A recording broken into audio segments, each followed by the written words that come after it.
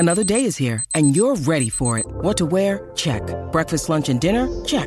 Planning for what's next and how to save for it? That's where Bank of America can help. For your financial to-dos, Bank of America has experts ready to help get you closer to your goals. Get started at one of our local financial centers or 24/7 in our mobile banking app. Find a location near you at bankofamerica.com/talktous. What would you like the power to do? Mobile banking requires downloading the app and is only available for select devices. Message and data rates may apply. Bank of America N.A., member FDIC. When you need mealtime inspiration, it's worth shopping Kroger, where you'll find over 30,000 mouth-watering choices that excite your inner foodie. And no matter what tasty choice you make, you'll enjoy our everyday low prices, plus extra ways to save, like digital coupons worth over $600 each week. You can also save up to $1 off per gallon at the pump with fuel points. More savings and more inspiring flavors make shopping Kroger worth it every time. Kroger, fresh for everyone. Fuel restrictions apply. Sip on the go with a Starbucks Iced Shaken Espresso. Our signature roast, shaken with ice, then finished with a splash of milk. Customize it to match your style on the Starbucks app. Make today a good day. Hello, this is Henry Diltz, and you're listening to Rock and Roll Archaeology. DIY and House Studios presents Deeper Digs in Rock, part of the Rock and Roll Archaeology Project. Music, culture, technology, and rock and roll. Now, on with the show. Hello, diggers. Welcome to another edition of Deeper Digs in Rock. Christian Swain here. I am the rock and roll archaeologist, and I'm behind the mic in San Francisco today. Okay, this week's news, as you should know by now. Both this show and our sister show, the Rock and Roll Archaeology Podcast, that is our insane narrative of the entire history of the music in the latter half of the 20th century.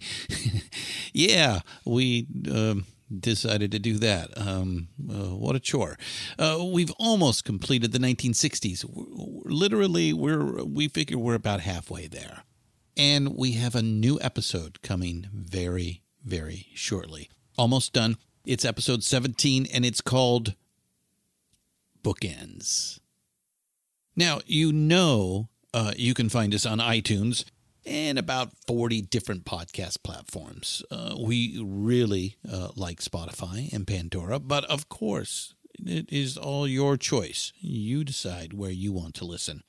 And last week, I told you we have entered into a partnership with our friends over at the Osiris Podcasting Network, a global community connecting passionate music fans with podcasts about music, artists, and culture, like us here at Pantheon Podcast. They are dedicated to the music we love and all that is in the ecosphere in music. So go check out their wonderful set of shows, along with Deeper Digs in Rock and the Rock and Roll Archaeology Podcast at osirispod.com. Finally, and this is the one that matters most to us, if you really enjoy what we do here, then please tell a friend about Rock and Roll Archaeology, about Deeper Digs in Rock, Art of Rock, Rock and Roll Librarian, Real Rock, Vinyl Snob, The Muses and Stuff, any of the shows that you really enjoy, or the whole kit and caboodle Pantheon Podcasts. We greatly appreciate it. Thank you. That takes care of the housekeeping. So let's meet today's guest. I'm on the way.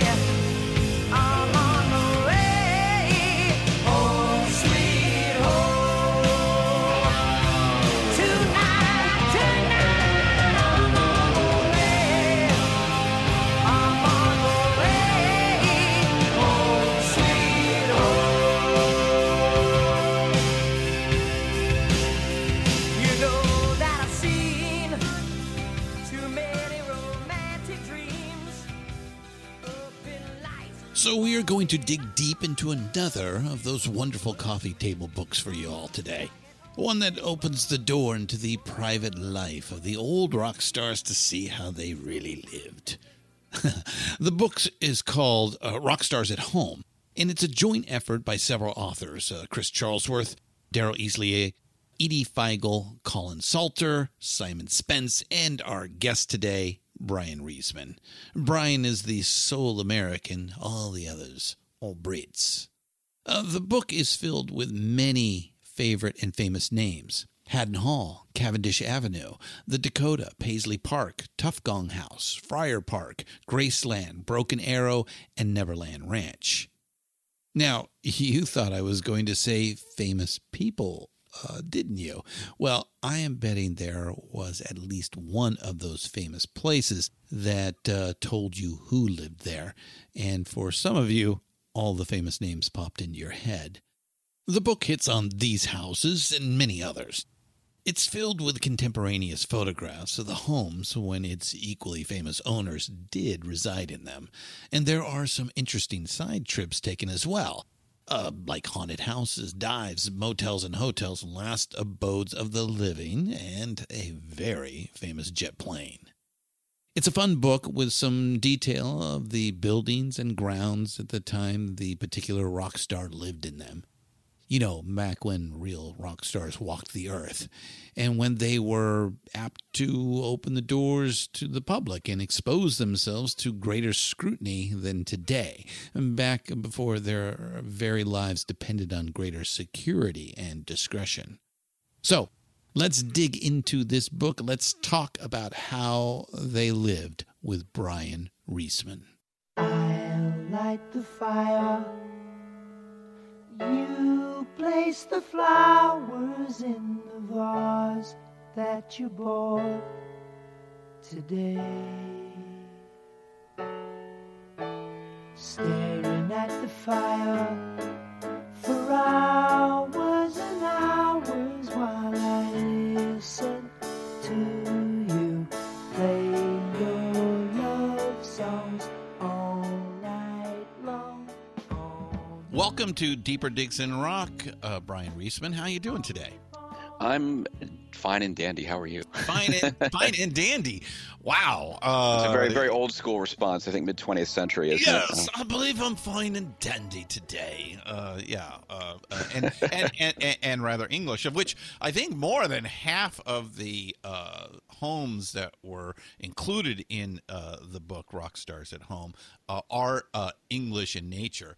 Yes, and so we'll get into this. So, of course, we got to start with tell us how this book came together. How did the six authors, and there are six of you here. Let's give out credit right away. Chris Charlesworth, Daryl Easley, Edie Feigl, Colin Salter, Simon Spence, and yourself contributed to put this thing together, right? So, how did the six authors of this work put this book together? Well, I was contacted. I mean, I've worked with there's a company called Elephant Book Company in England, and I've worked with them before. I'd contributed to a couple books that they did, and I also did a Bon Jovi book for them. It's an unofficial, but way more entertaining than the official version of their official book, because their book is all the about real how great, stories. Yeah, the official book is how great they are, right? well, how great John is, and I'm just like, but it's not just that. So I got contacted to to contribute to this and be a part of it, and so I said okay. And so basically, what I had to do, they wanted me to contribute 4 chapters. Since I'm the hard rock and metal guy, I did a chapter on GNR and Motley Crue, did a chapter on some of the heavy metal horror collectors that are out there, like Kirk Hammett and Rob Zombie, and did a chapter on the Osbournes, and then oddly enough did a chapter on Cribs, which doesn't have a whole lot to do with rock and metal necessarily, or hard rock and metal, but it was interesting because there were we'll get to that. Yeah, that was interesting, especially the research, because I remember watching that show. Yeah, and then as with all these, we're talking about MTV Cribs, so talking about the fact that show just. Like a lot of MTV shows in the reality genre were pretty fabricated.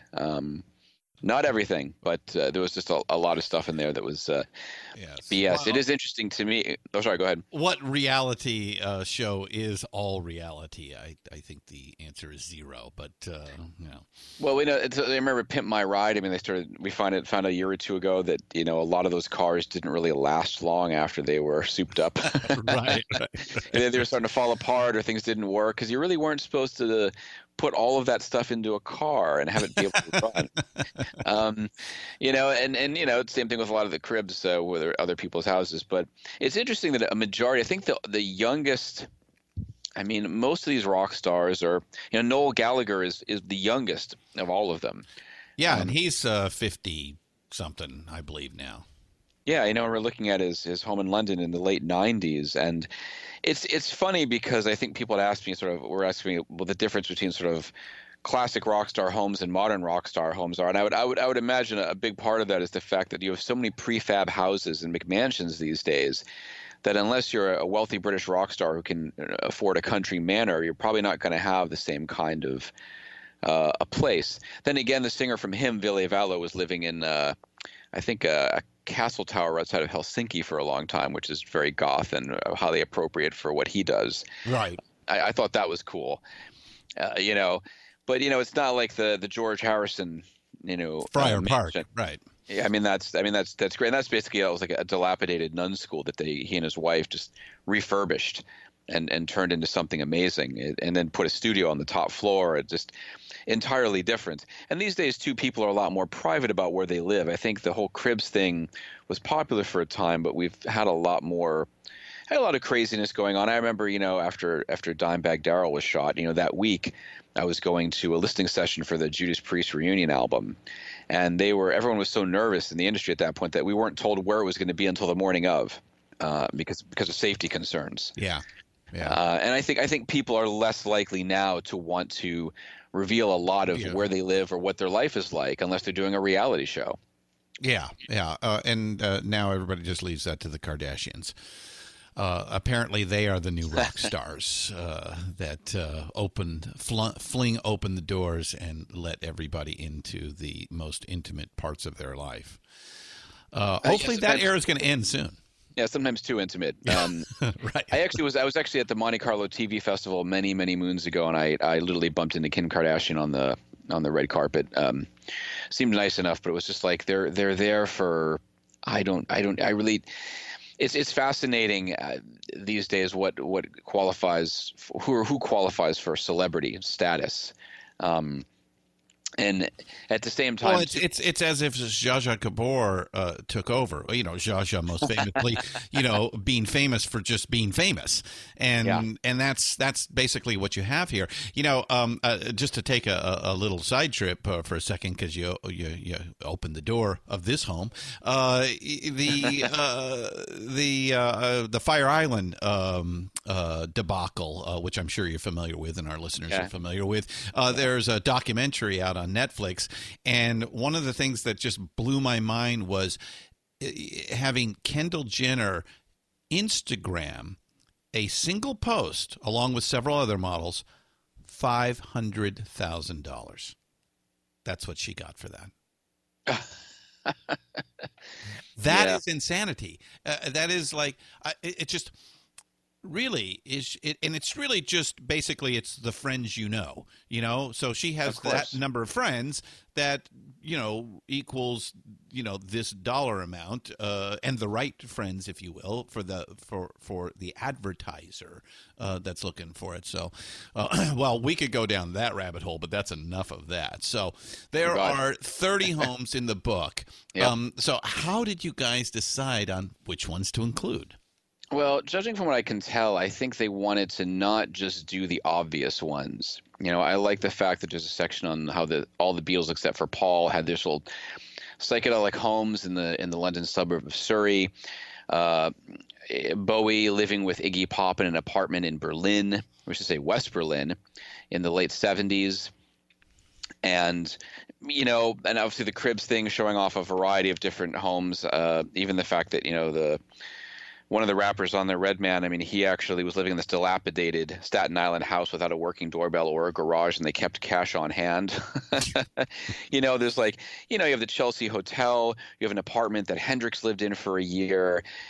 It's not that he rented from Ringo. Yeah, and it was next door to where the composer Handel had lived. So he would get these like classical music students and aficionados coming over, and that got him into his music. He's like, well, who is this guy? Like, why do people keep asking for him? What's going on?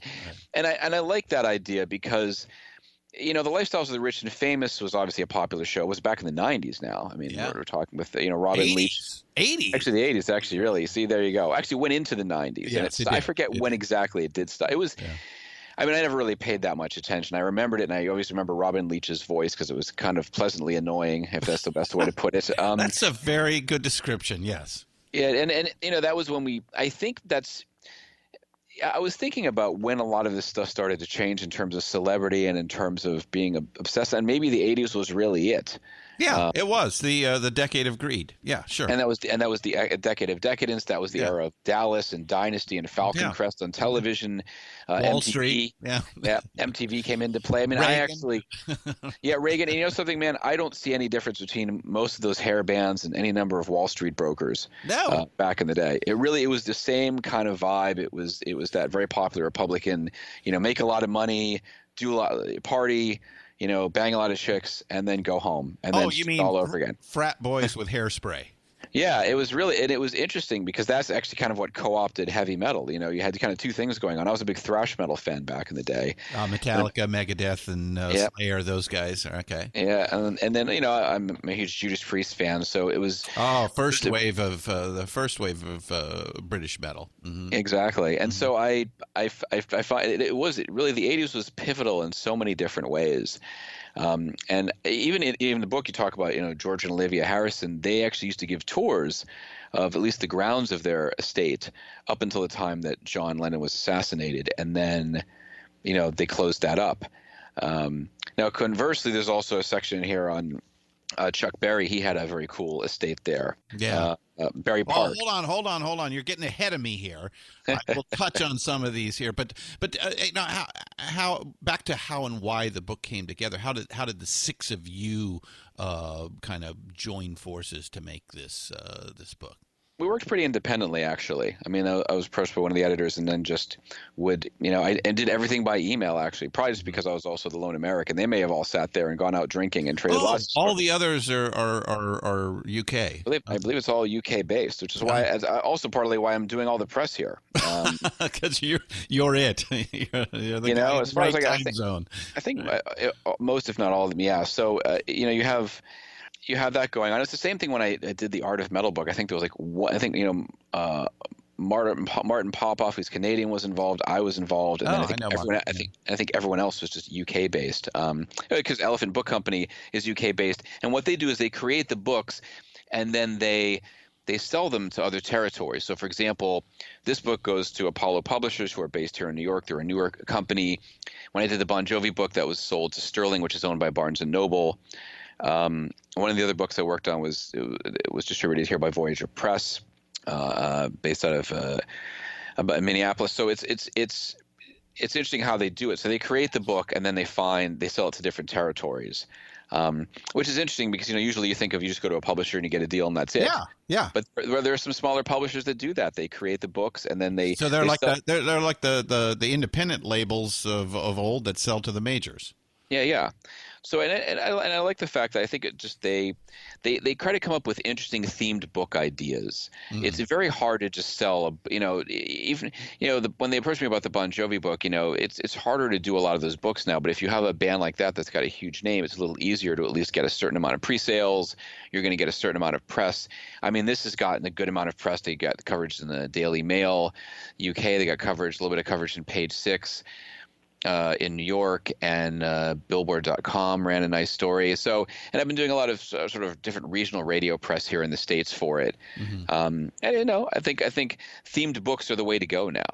Yeah. You have to have something interesting. So, I mean, when you go to it's a grabber. I mean, as we know, the publishing industry is suffering through disruption, and everybody's trying to find the new methodology to capture eyeballs, right? Exactly. I mean, look, when you go into the bookstore, what do you do when you go into the music section? You want something that's going to jump out at you. The old days, with the 12-inch album, probably 30%. I've been told this. 30% of the sales were just dependent on the cover. Yep. So no, I can see that. I mean, they have a cool shot here of Elton John on the cover with an endless sea of shoes in front of him. Yeah. And in suits and shirts behind him.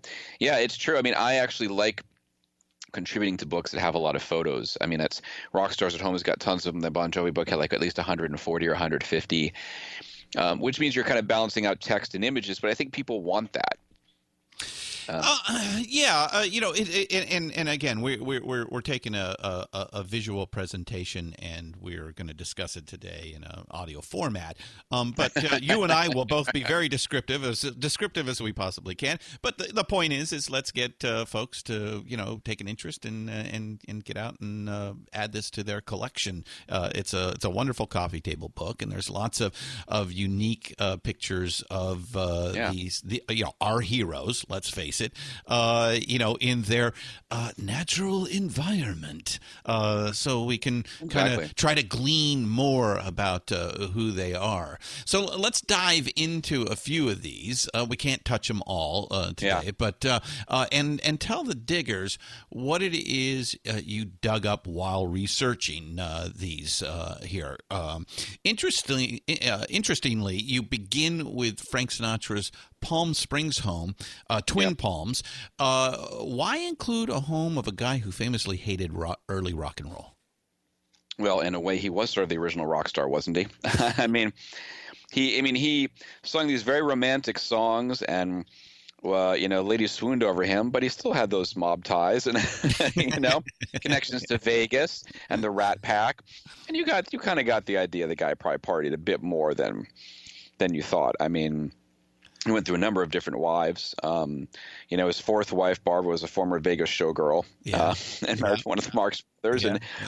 I think he had a good time there, and I think he lived lavishly. And he banged a lot of broads.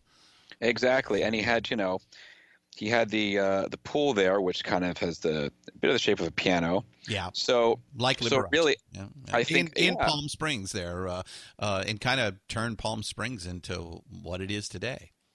Yeah, exactly. And I think people, rock stars would try to emulate that kind of a vibe later on. People wanted to have an original home, something different. They wanted to show off, but at the same time, each house tends to be sort of, I guess in a lot of it represents the personality of the owner. Now, there are some people that probably want a very simple home, nothing really exciting, but obviously various different rock stars in here, chose very specific locations. I mean, Freddie Mercury's home in the middle of London you wouldn't necessarily know he lived there. Yeah. Just walking by it. But inside, it had a lot of Japanese art too. It had a big Japanese theme in his place, but also it kind of reflected him. I mean, he was someone he loved being a rock star, but he was also a very private person. So it kind of makes sense that inside you have this great interior, but outside it's kind of tall brick wall and metal fencing to keep people out. That's kind of the way he was. He was actually an intensely private person when he was away from the spotlight. He had two personas in a way. Well, I was going to ask, it's featured in the recent biopic, now the most successful music biopic of all time. The house is called Garden Lodge. It is in Kensington, London.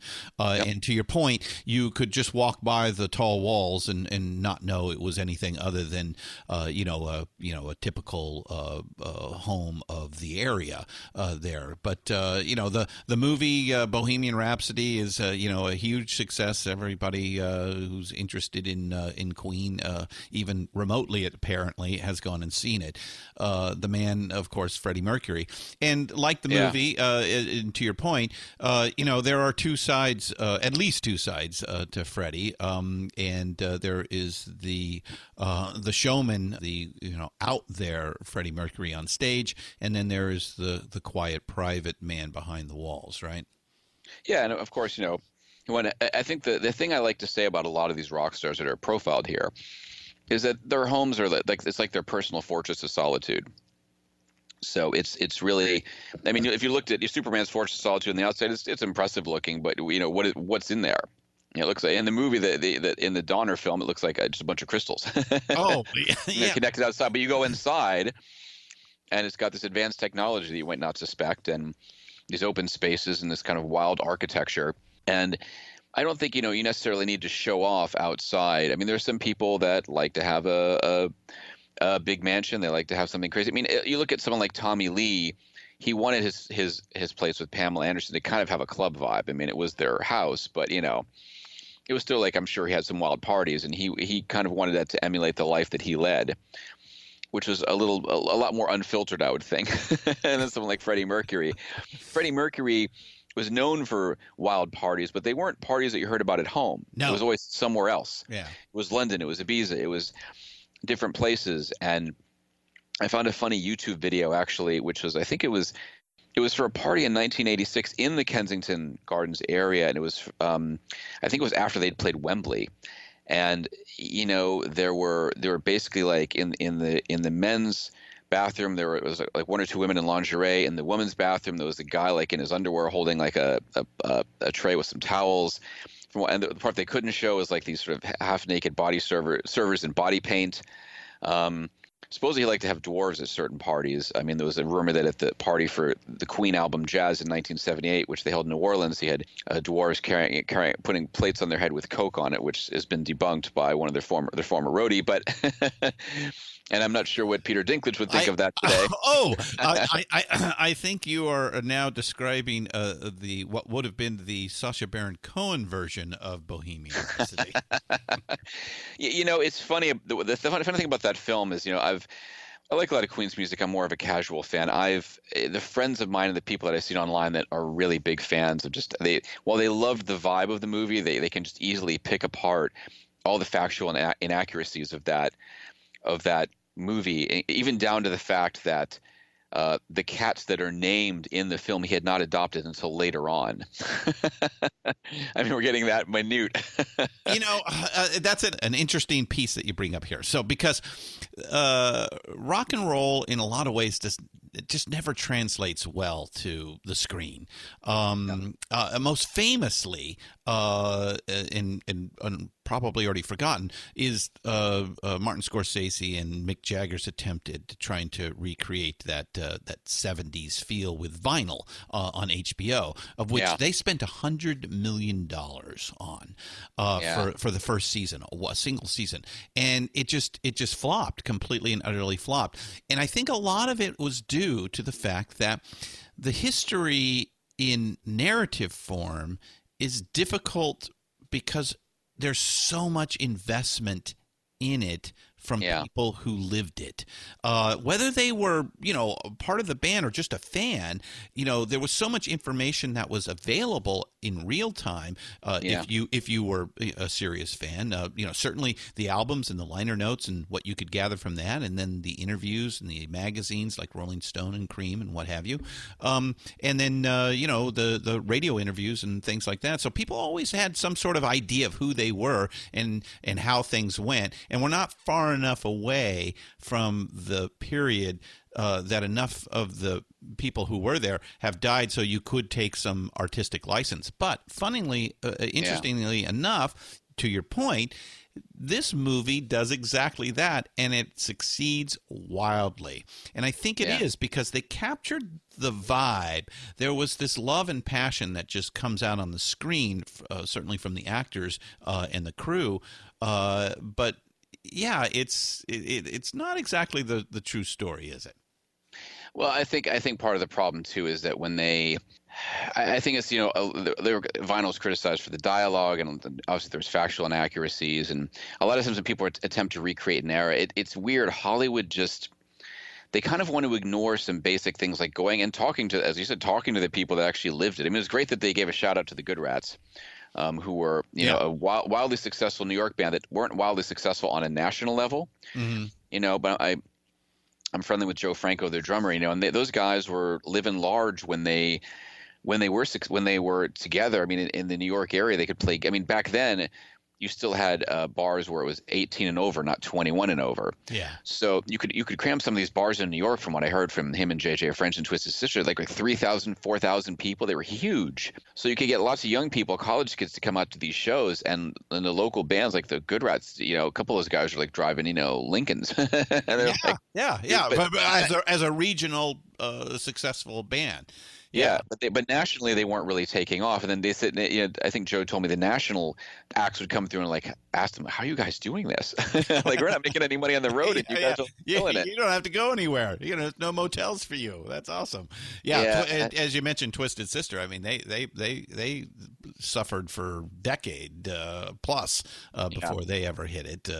With their famous MTV videos. So, all right, let's get back to the book. So the next two homes are the fathers of rock and roll. Chuck Berry's Berry Park outside of St. Louis, and of course the most famous of all rock star homes, Elvis's Graceland, of which there are a ton of books written about. So let's discuss the true father of rock and roll, Chuck's house. Anything come to light about Chuck metaphorically while walking around his home? Well, that was Colin Salter's chapter, and what I do think is interesting is the fact that, we had Berry Park Studios and Berry Park, and the problem, which had a concert stage. The problem is that he, even though he would do concerts there, he ended up having these hidden cameras in the bathrooms, which caught customers on tape, and also some of his own little sexual exploits. Yes. And so that was something that maybe not a lot of people would know. I mean, you'd think that it was a big deal at the time. It was. And Chuck had run into trouble with the law before that as well. Well, a lot of these guys, I mean, look at Jerry Lee Lewis, man. He's also in the book. I mean, that whole thing, marrying his cousin. I mean, it's amazing actually what you could get away with in the old days. Oh, literally shooting people and getting away with it. And now you look at the R. Kelly scandal that's going on. I mean, it took years of investigative journalism, and it took, a giant documentary to really make people realize what was going on and substantiate a lot of these claims, and we'll see how that's going to play out in court. But it's really interesting how, people sort of assume that someone like Chuck Berry, even someone like Frank Sinatra. I mean, you look at them on the outside and you think of them one way, but on the inside there's other and behind closed doors there might be other things going on.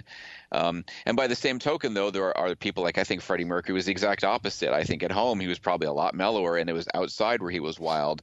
But you didn't get the sense of like people saying bad things about Freddie Mercury.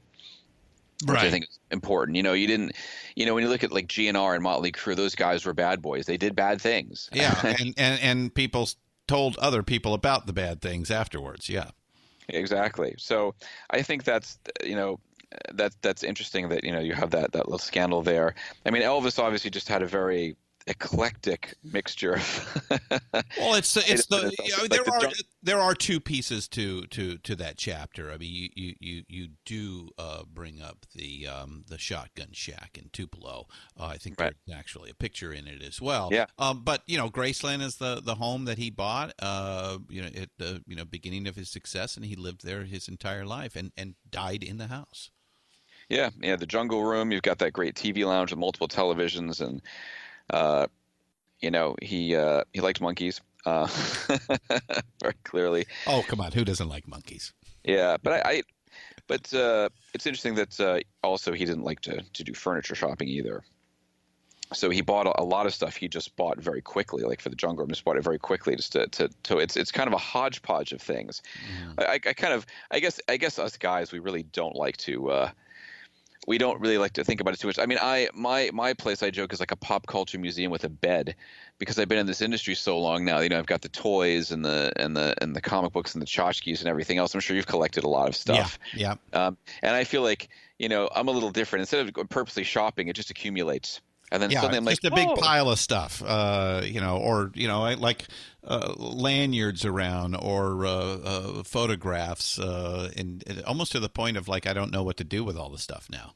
Well, I have like this Kylie Minogue cutout from the Fever album, and then I have like I have a stuffed Jack Skellington from Nightmare Before Christmas, and then over there's Godzilla, and then I have I got this like Jelly Belly mascot, like a giant jelly bean with a hat on it, looking like a chef. It's just all random and Yellow Submarine stuff, and it probably wouldn't make a whole lot of sense to somebody just walking in.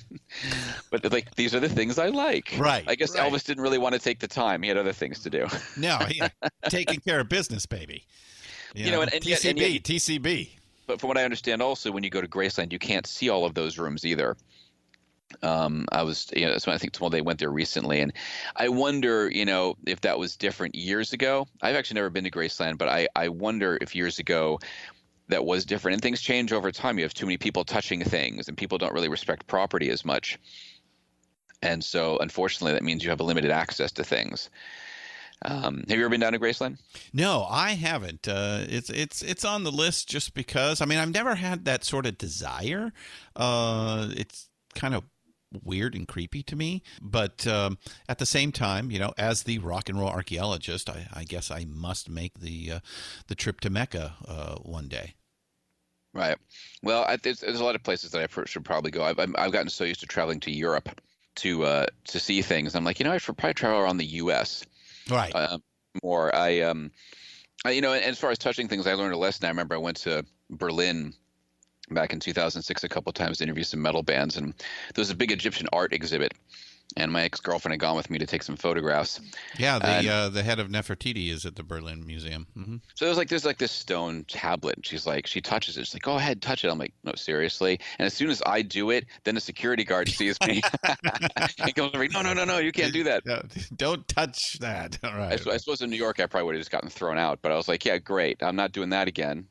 It was funny, but yeah, no. I mean, and a lot of these people are, one of the chapters that I did contribute dealt with people like Kirk Hammett and Rob Zombie, who like to collect horror movie stuff. In the case of Rob Zombie, it's more of his horror movie stuff.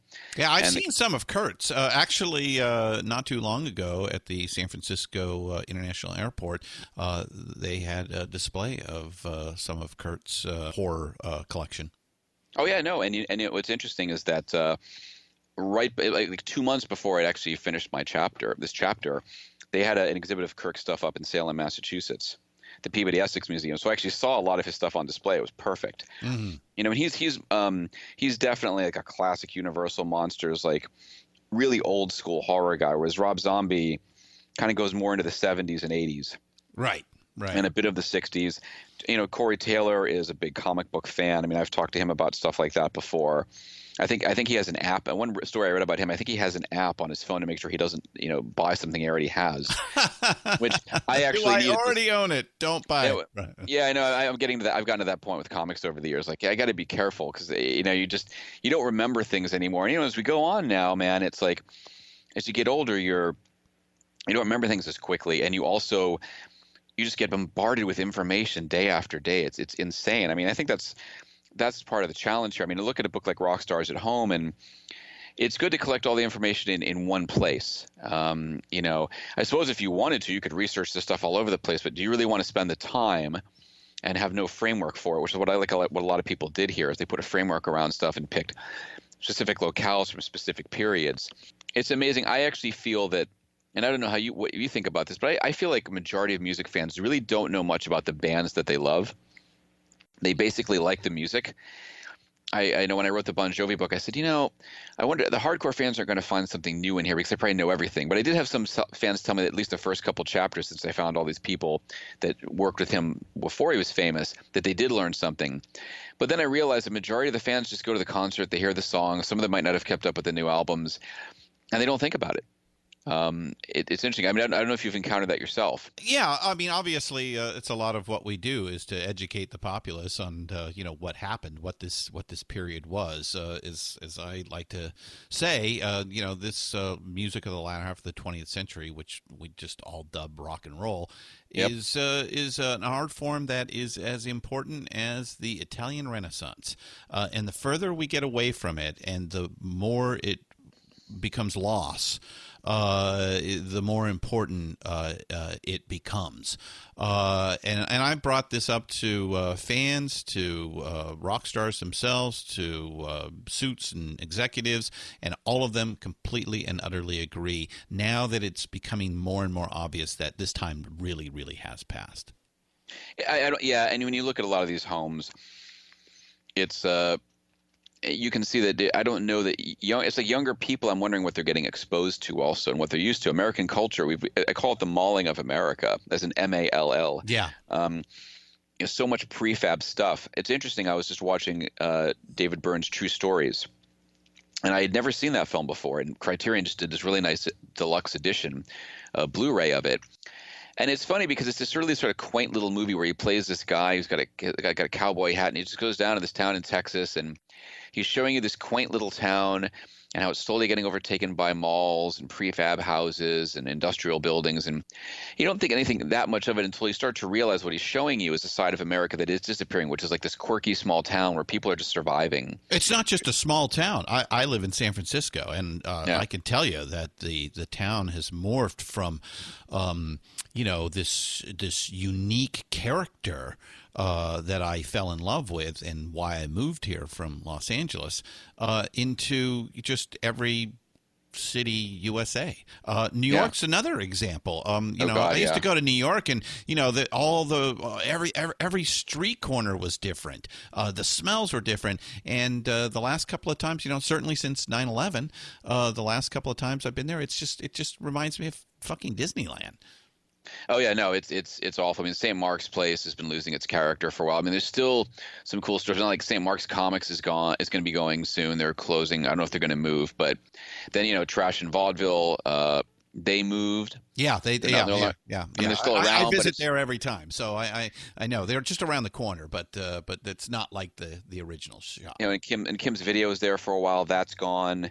You just had a lot of things. It sounds, the music store where I spent a lot of money when I was in college and found a lot of cool deals there. Bleecker Bob's is gone too now, right? Yep, in the West Village. Yeah. They were kind of pricks though, but they were. I mean, I just I remember getting personal. I remember I was trying to sell stuff in there, and the guy was just like sort of a jerk to me and his coworker. I'm like, really? This is like, I guess because of our long hair or whatever, but it was just like they were cranky, and some people find that curmudgeonly attitude endearing. I didn't really. I mean, they had a great selection of stuff. I didn't think the prices were phenomenally great, but you could at least find it, which I think is the trick here. Like if you go to Generation Records, which is near to where Bleecker Bob's was, that's still, you can still go digging into the bins there, or really kind of almost like the trays of CD cases. It's a different world. I mean, Brooklyn actually has cooler rock bars now than Manhattan does. Yeah.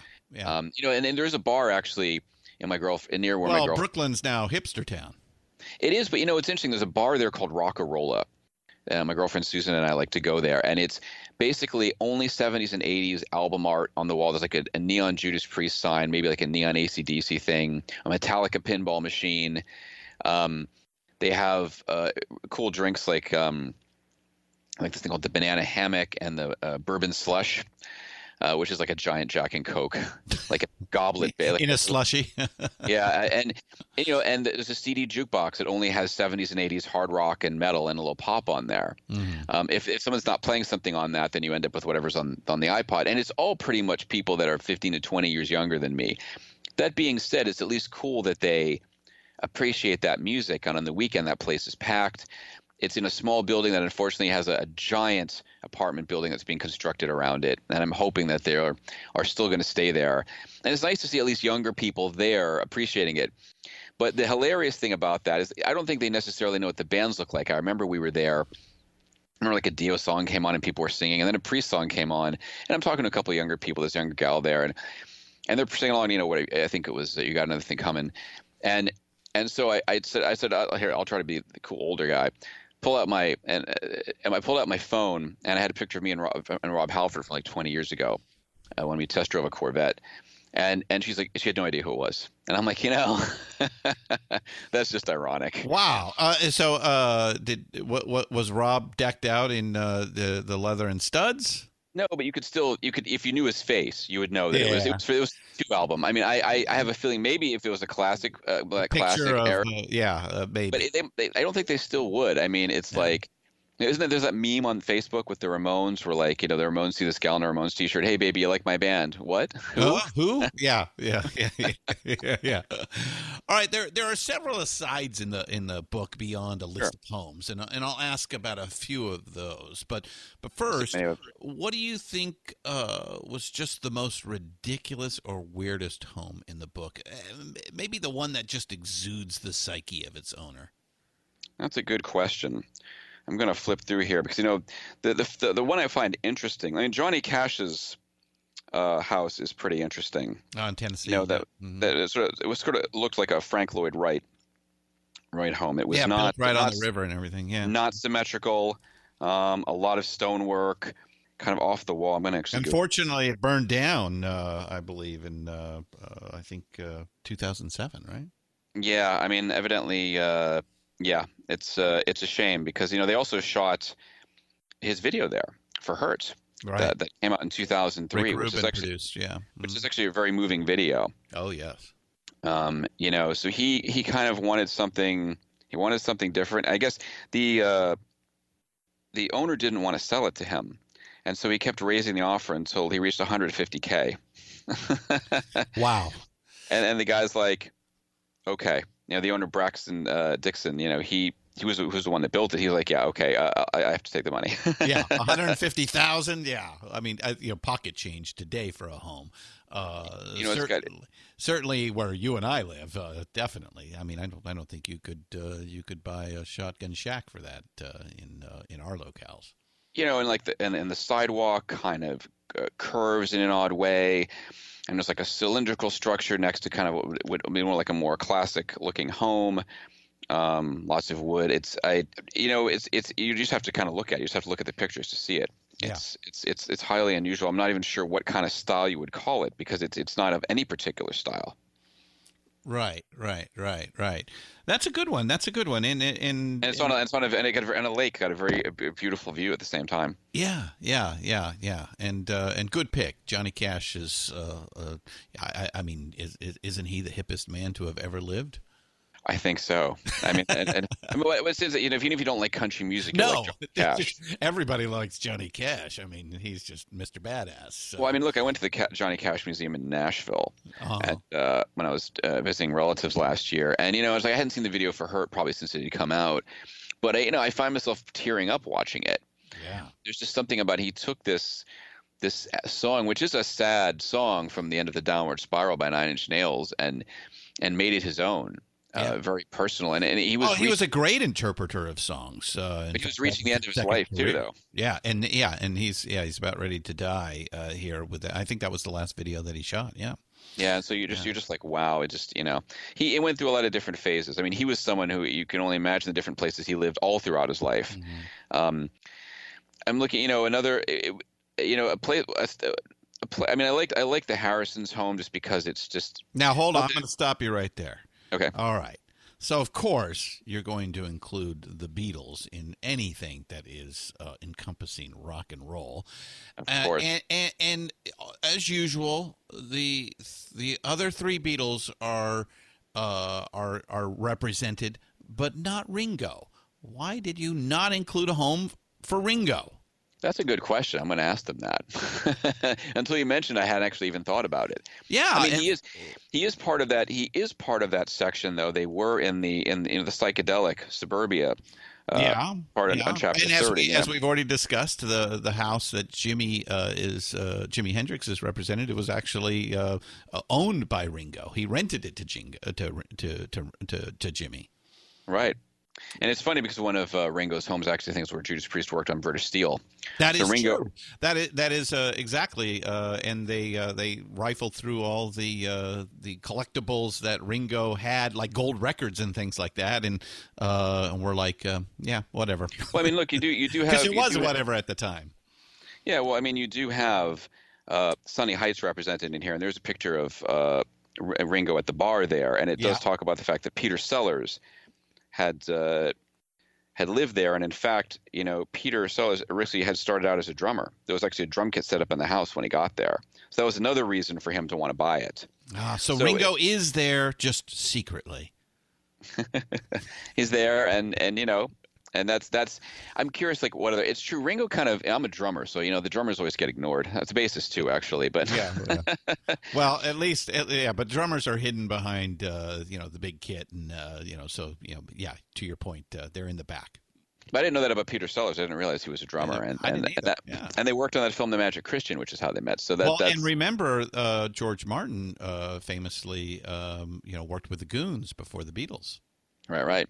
Oh, wow! Lots of connection points being made. There we go. Well, wow. And then isn't that's what is funny about all this stuff? As you get older, you can connect so many different groups. Yeah. And you're shocked at, like, who manages who, and you're like, wait a minute, that person did that. And I always love finding out. Alan Klein managed the Beatles and the Rolling Stones at the same time. What the hell? Things like that. Exactly. Yeah. All right, but the other three are represented. Paul's St. John Wood home, of which he still owns and lives when he's in London. Why not the Scottish farm High Park in Kintyre, where he retreated after the breakup? That's a good question, actually.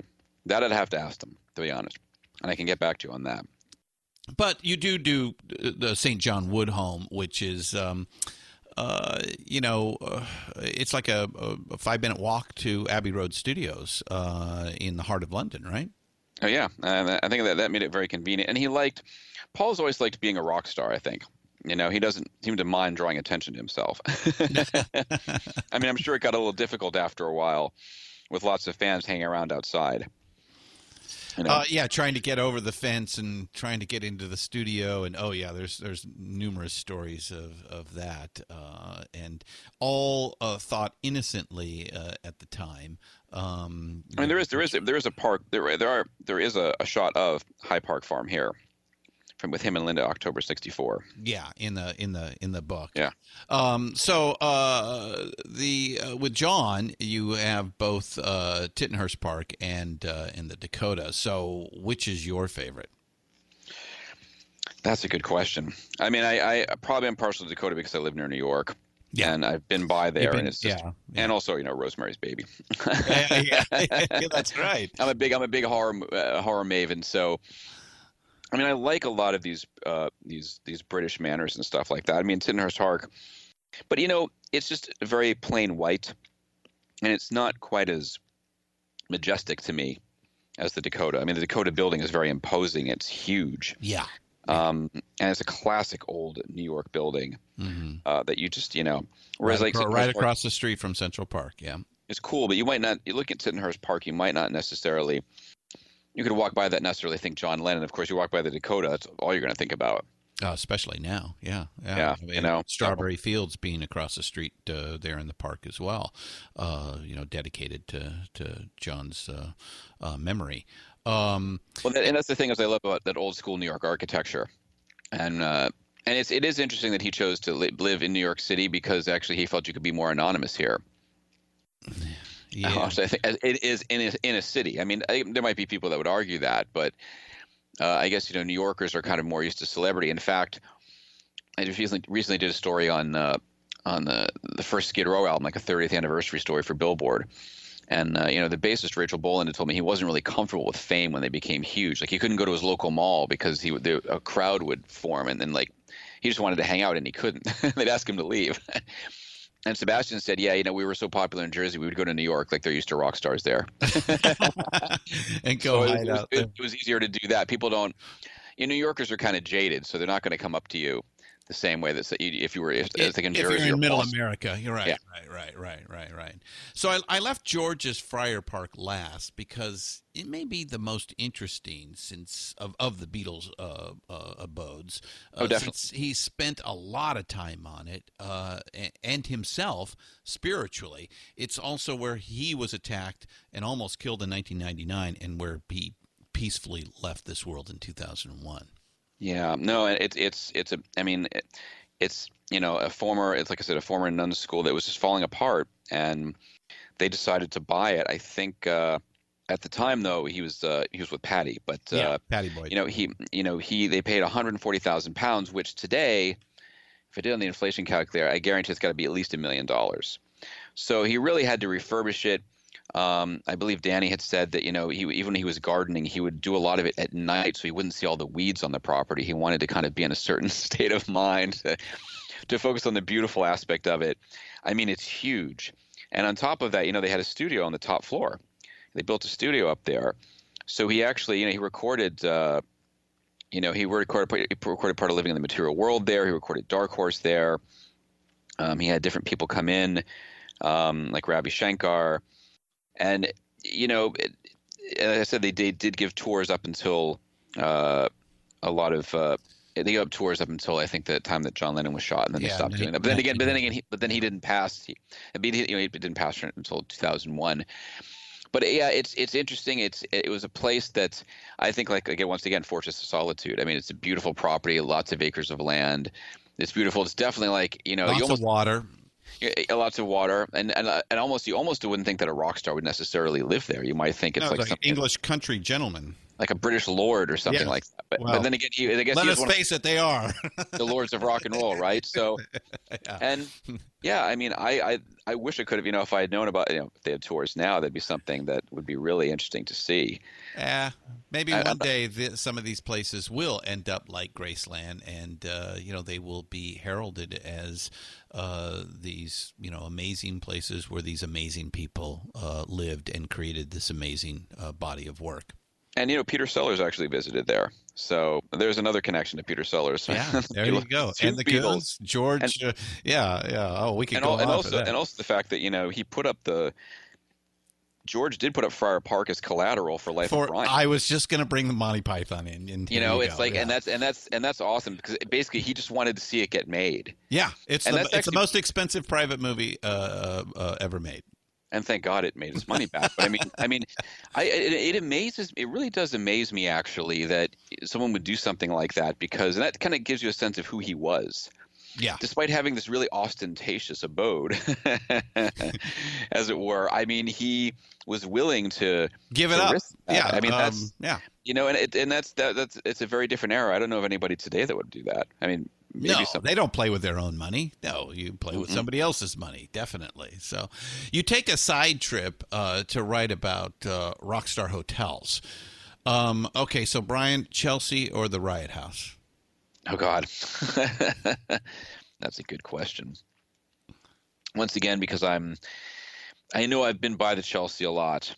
It's just local, and it's also and also the Chelsea's actually, and I think they're completely refurbishing it now, so it's not going to be the same Chelsea hotel that you know. No, it's not going to be. Which is not the old Chelsea hotel is not exactly 5-star quality now, is it? Well, but is it, you have to wonder, is it ever the point with something that's historical? I mean, obviously people are going to argue that CBGB's was not in the best shape. Oh, no, not at all. That was a nasty little place as well. But I believe now it's a John Varvatos store. Well, it's funny. I was in Cuba a year and a half ago, and it's like you're surrounded by these sort of dilapidated buildings, and there's a JLo store. I'm like, really? Really? Just randomly. Oh, it's coming. Yeah. Havana will not be Havana as in the fantasies for very much longer. Well, don't you think that's? I mean, a lot of what this comes down to is what people consider to be rock and roll, and what people. I guess it's sort of interpretation of what you think rock and roll is. I mean, there are some people that that the term rock star has become so overused. Like, you're a rock star. It's like, no, you're not. Yeah. as much as you want to think that, it seems to have lost its power somehow. It's to your point. It's misused. It's overused. There was this era where. You mentioned you're a drummer. I'm a singer in a classic rock band, and I can tell you, when I was young, even when I didn't know what the fuck I was doing, I got up there and acted like it, and that was enough to wow people, because that wasn't something people normally did. They didn't put themselves out there. We lived at the end of the Victorian age here in the latter of the 20th century, where the Protestant work ethic and those sensibilities and social cues were expected, or social expectations, I should say, and rock and roll was the antithesis to that. It was loud and proud and out there, and that is what you needed to exude from the stage. And the greats of that, like Freddie Mercury, the Beatles, and what have you, this was like it was a shining meteor from the stage, which awed the public.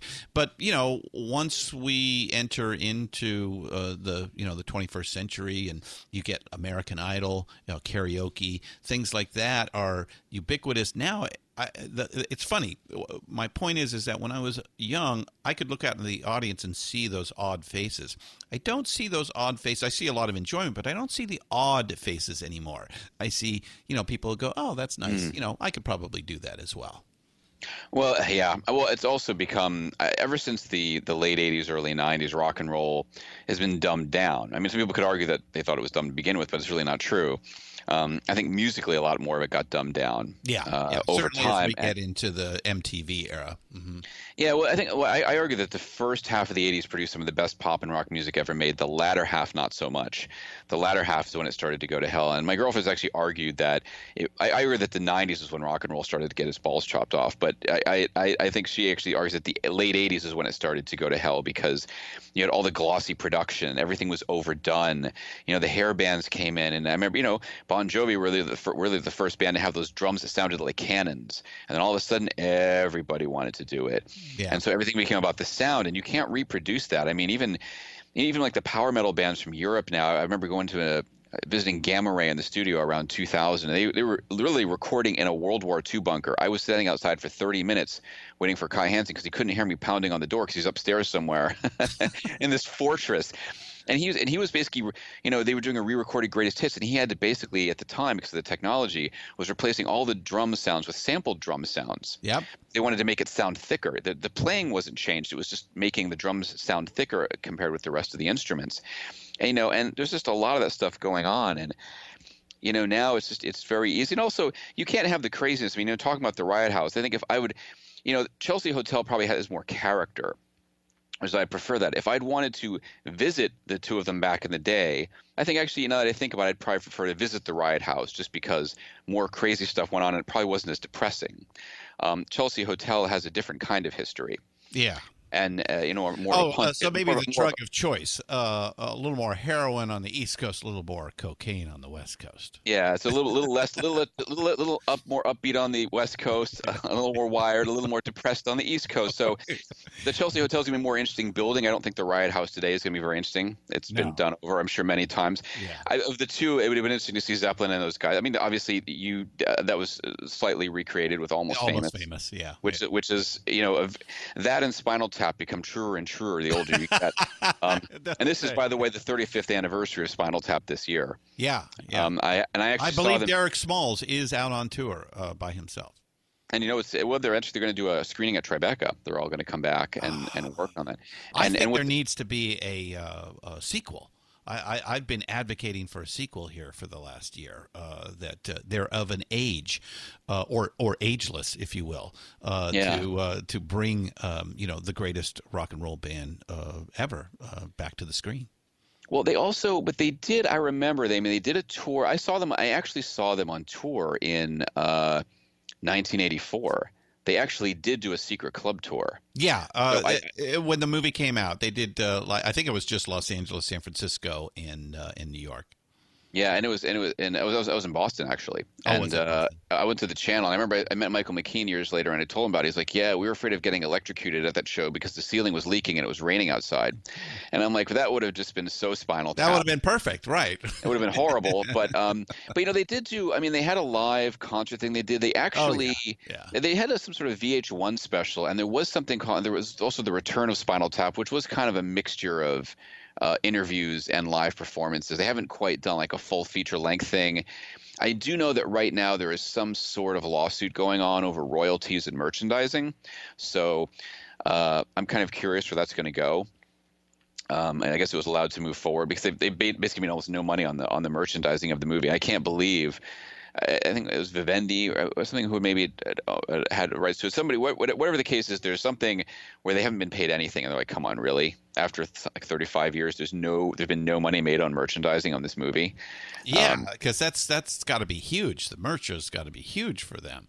Well, that's typical music. That's typical music business, though, isn't it? I mean, that's well, we'll see how that plays out. So Yeah, and that I mean, I think Almost Famous is an era that can't be recreated because you couldn't get the kind of access that he did.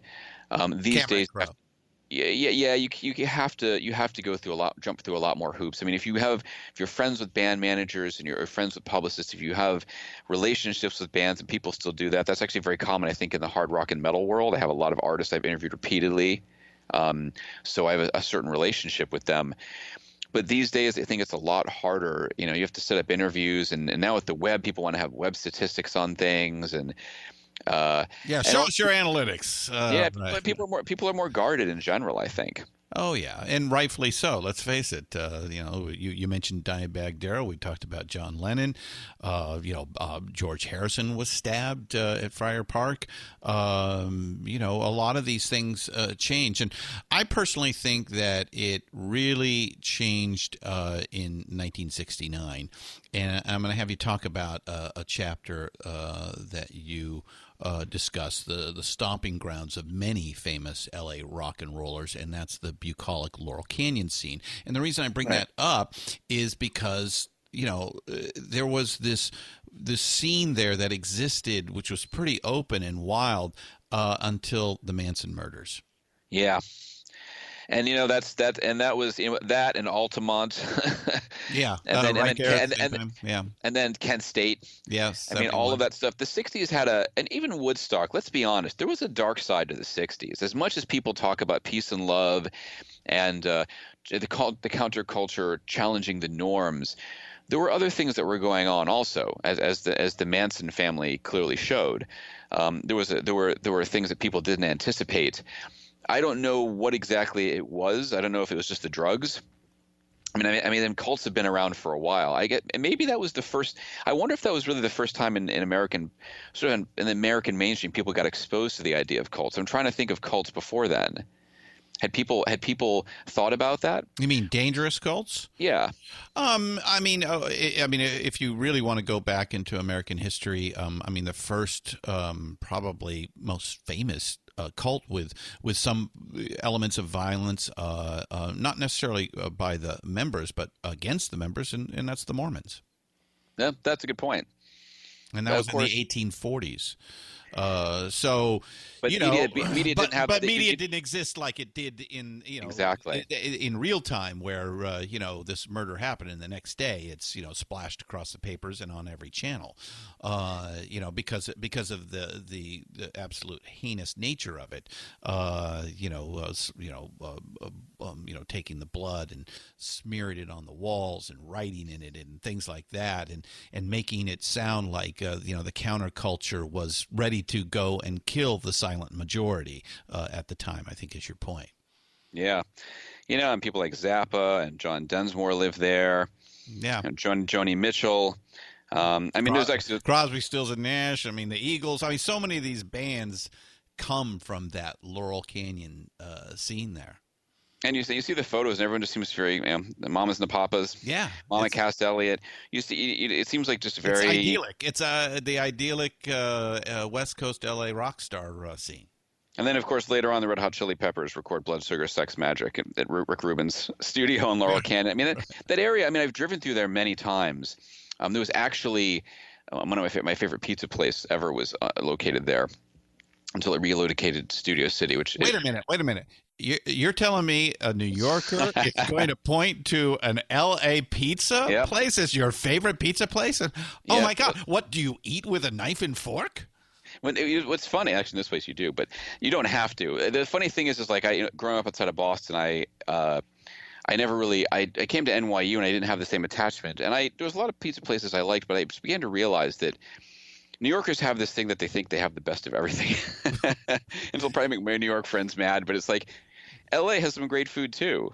San Francisco got great food. Chicago, I mean, Chicago pizza is really good, but there's this sense of pride, and there's a lot of good pizza here. New York kind of, look, you can find anything in New York, and you have for a century or more. But that's changing, the rest of the world is caught up in globalization. The informational exchange, as we're kind of talking about today, is so instantaneous that you can't keep things a secret or have hidden gems or this little pocket of unknown anymore. Well, we don't, and if you're talking about what we're missing, New York is missing a lot of rock and roll now. I mean, a lot of clubs from the past. Like San Francisco, same thing. There's Coney Island High is gone. Tramps is gone. Mm-hmm. CB's is gone. It just, BB King's, is that was that just closed down last year. Mm-hmm. I mean, it's sad that all these places have kind of disappeared, and you don't really know what's going to take their place. Like Terminal 5 is a huge venue, but people complain about the sight lines there, that it's really not always the best, depending upon where you're actually located. So that's kind of problematic. I mean, 8th Street, I remember when I was at NYU, I went to there was a store called It's Only Rock and Roll, and that was on West 8th Street, and that was near Electric Lady Studios. And they had this great collection of T-shirts and books and merchandise and stuff. That was long gone. Like I said, Sounds is gone, and Kim's is gone. There were a lot of different music stores in that area, and even in the late 90s, there was a cool black metal store that I used to get, like all these fanzines and obscure albums. And it was first in West Village, and it moved to the East Village, and then it just disappeared. Those are distinctly New York places. Like you said, even if I thought they were rude, Bleecker Bob's definitely had an interesting selection of music. Mm. And so now, what do you do? I mean, in this age, people just go on Spotify or they buy stuff online. Yeah.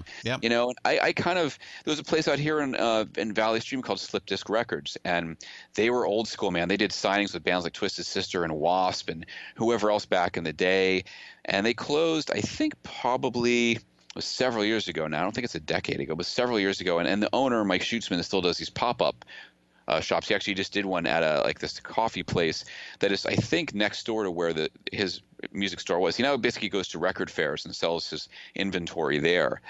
But you could walk in and they would have the original pressing of Motley Crue's the first album, and like the original indie release, and not the major label reissue. Right.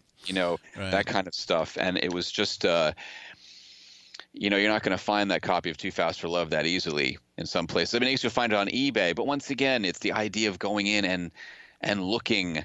The search. It's about the journey, not necessarily the destination. And I do worry about, a lot of places that people live for. Like the Chelsea Hotel now is going to be refurbished. And I guess in some ways you don't want it to be like a grimy little spot forever. But yet by the same token, there's something about that old New York. And then there's some things I can totally understand. There's some buildings that just need to be just knocked down and shouldn't be up anymore. And I get it. But I guess, it's going to happen to anybody who starts to hit middle age. They're going to start moaning about, things. The good old days, right. The good old days. And as we talked about with the Get off my lawn, kids, right. Yeah, talking about the whole Manson thing. I mean, sometimes the good old days were not so good. No, we make that point in our main podcast, Rock and Roll Archaeology. It's really about how, there was a dichotomy at least going on, and certainly in the 60s, and even the counterculture itself, we're in the age of Me Too, that was a boys club, man. It was. Civil rights movement, that was a boys club, and things like that. That's a good point. So and those are the things that we talk about in the podcast. So as most of our Digger fans know. So, but let's get back to this. So. Sure. Jimmy Page is the only rocker to get 3 homes listed and a mention of a 4th. Why so many? I guess it's because I think it's probably because he's all of them are interesting. I agree. Well, they're all really interesting, and he, for a lot of people, in a lot of ways, is sort of like the quintessential rock star, isn't he? He was both sophisticated and a bad boy. And of course, the fact that he lives in Aleister Crowley's home and he had that interest in the occult, I think that's probably played up a little more than what it really was. And I think in the chapter here on that. I think that's actually laid out pretty well, that he was just more interested in it than anything else. Not exactly an acolyte or a practitioner. It was more just a knowledge-based interest. Well, I like that, and I think that's, he was so inspired by that he decided to open up an occult bookshop in the area. Mm-hmm. Because like, hey, there's he opened up in North Kensington. It was called Equinox. He said there was no good bookshop in London with a collection of occult books. I don't think he was summoning demons. I don't know, maybe, or at least, yeah. I'll tell you, if you would have called the Zeppelin offices at the time and asked the question, they would not let you go away without believing that it certainly was a possibility. Well, and interesting too, if you look at Tower House and Deanery Garden. I mean, if you look at these places, they're all different. Tower House had more of a Gothic vibe inside too, and it's an interesting structure. It makes me think of there's a structure in the West Village that kind of looks like this. Where you have the tower and a brick building, and then Deanery Garden is more of like just a very kind of peaceful spot to be reclusive in. And you wouldn't think that, once again, you wouldn't think a rock star lives there. You would think it'd be some British aristocrat. And I think he kind of had that vibe that, he had different aspects to his personality that were interesting. So while he was known for being a bad boy of sorts, he was intelligent and had multiple interests, which is not something necessarily that you will always find with him. A lot of rock stars are kind of monolithic in a way. They had a certain way of living and they had a certain attitude. And, like I loved Lemmy. Lemmy was a character, He was pretty uncompromising in what he did. He lived life in his own manner. And although he was actually also very smart. I actually managed to go to his apartment once. Up behind the Rainbow. Yeah. It was, I think, on Harrod Street. Like that.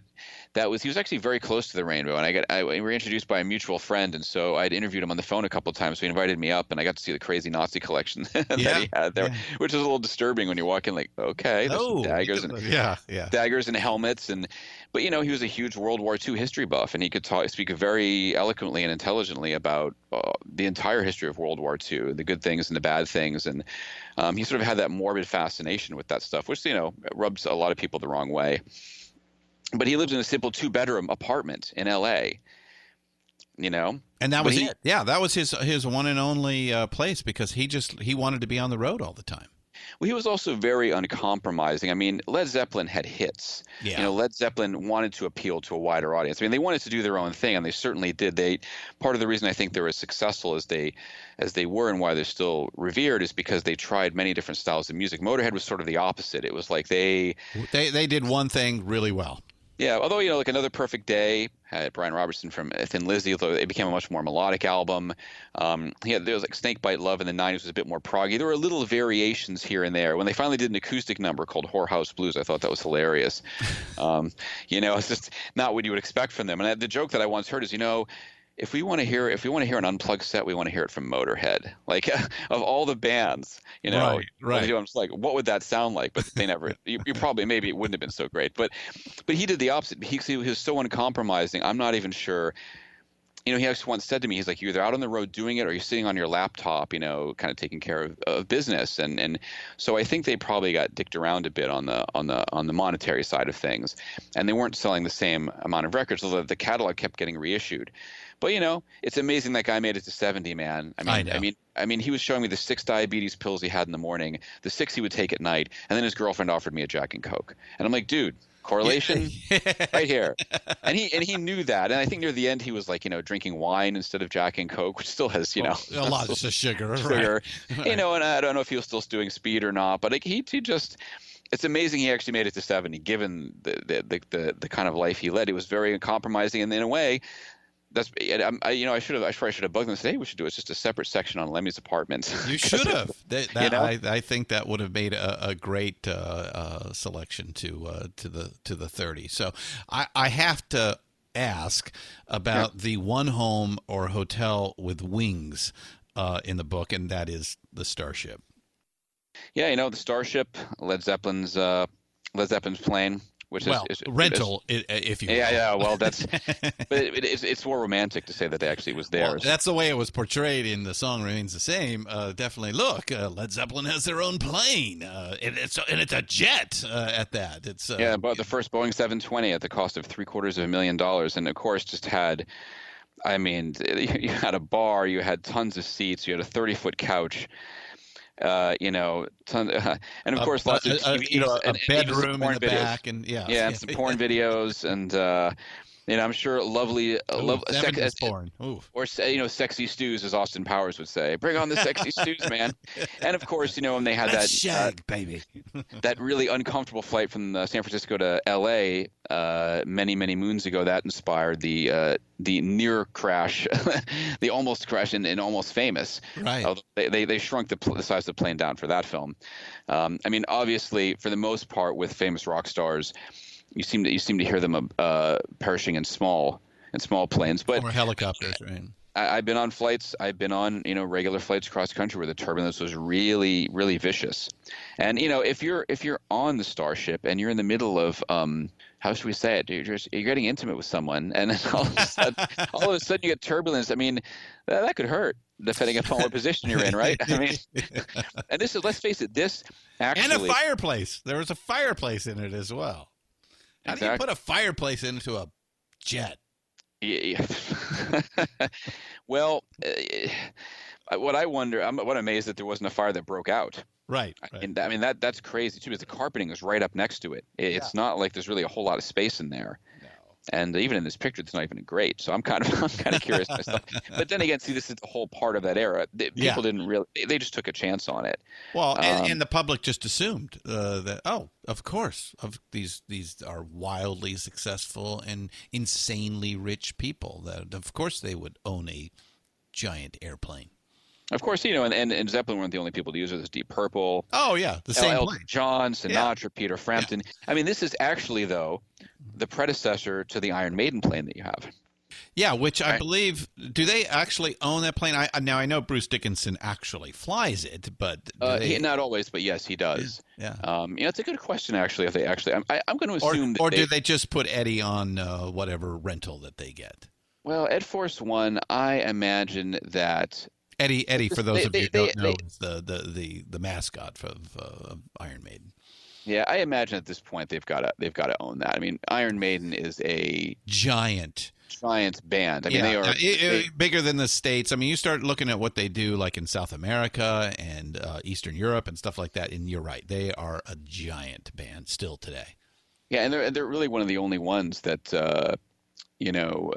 that consistently just sell out venues across the world. Mm-hmm. And then interestingly enough, not everybody knows that. I'm surprised at how many people don't know how successful Iron Maiden is. They are probably the most successful band you can't recognize.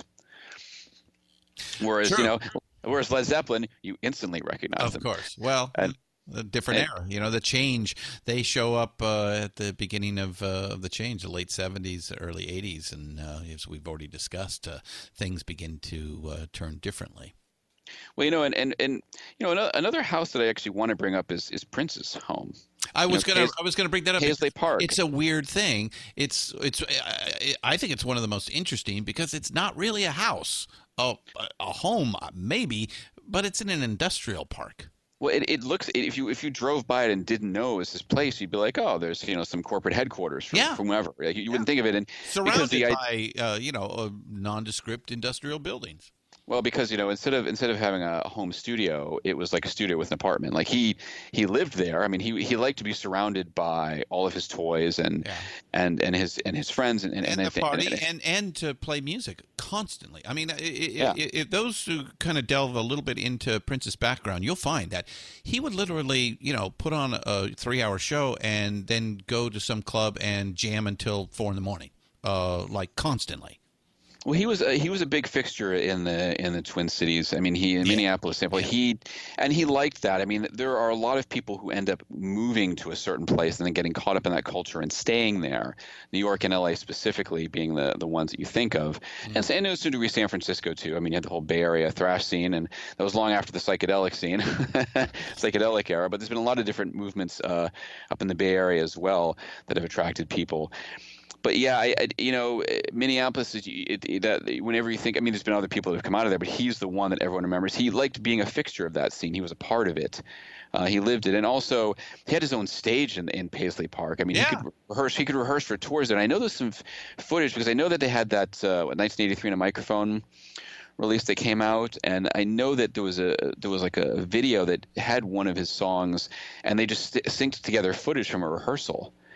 And it makes sense. I mean, the 80s were interesting in that regard also. If you think about the fact that Journey was, like, I think the first major band to bring large video screens into an arena setting.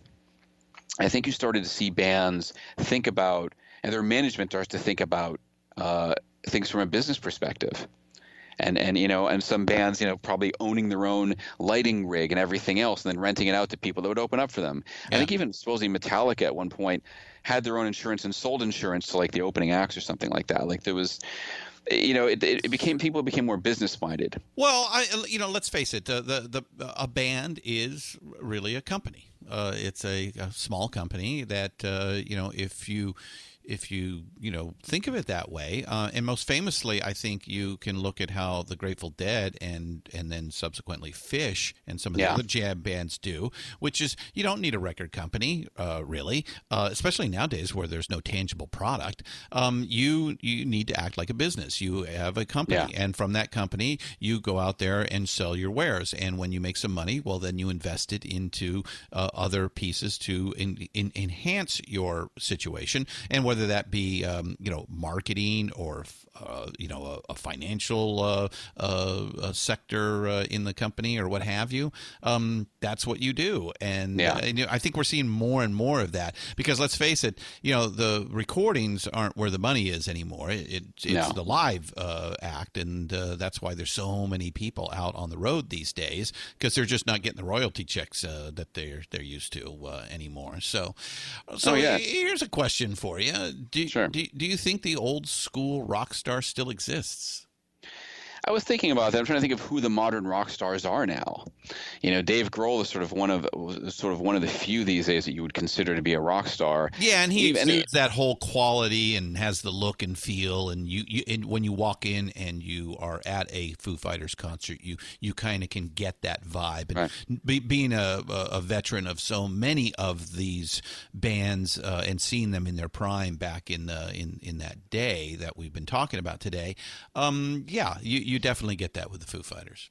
I get that with Trent Reznor too, although Trent Reznor's more sedate than I think he used to be in certain ways. I mean, speaking of the Manson house, I mean, that was Sharon Tate, that the whole tragedy. I mean, he recorded a lot of the Downward Spiral there. Yeah, and even in the room where people were killed, it's pretty dark and twisted. That's a very dark and twisted album.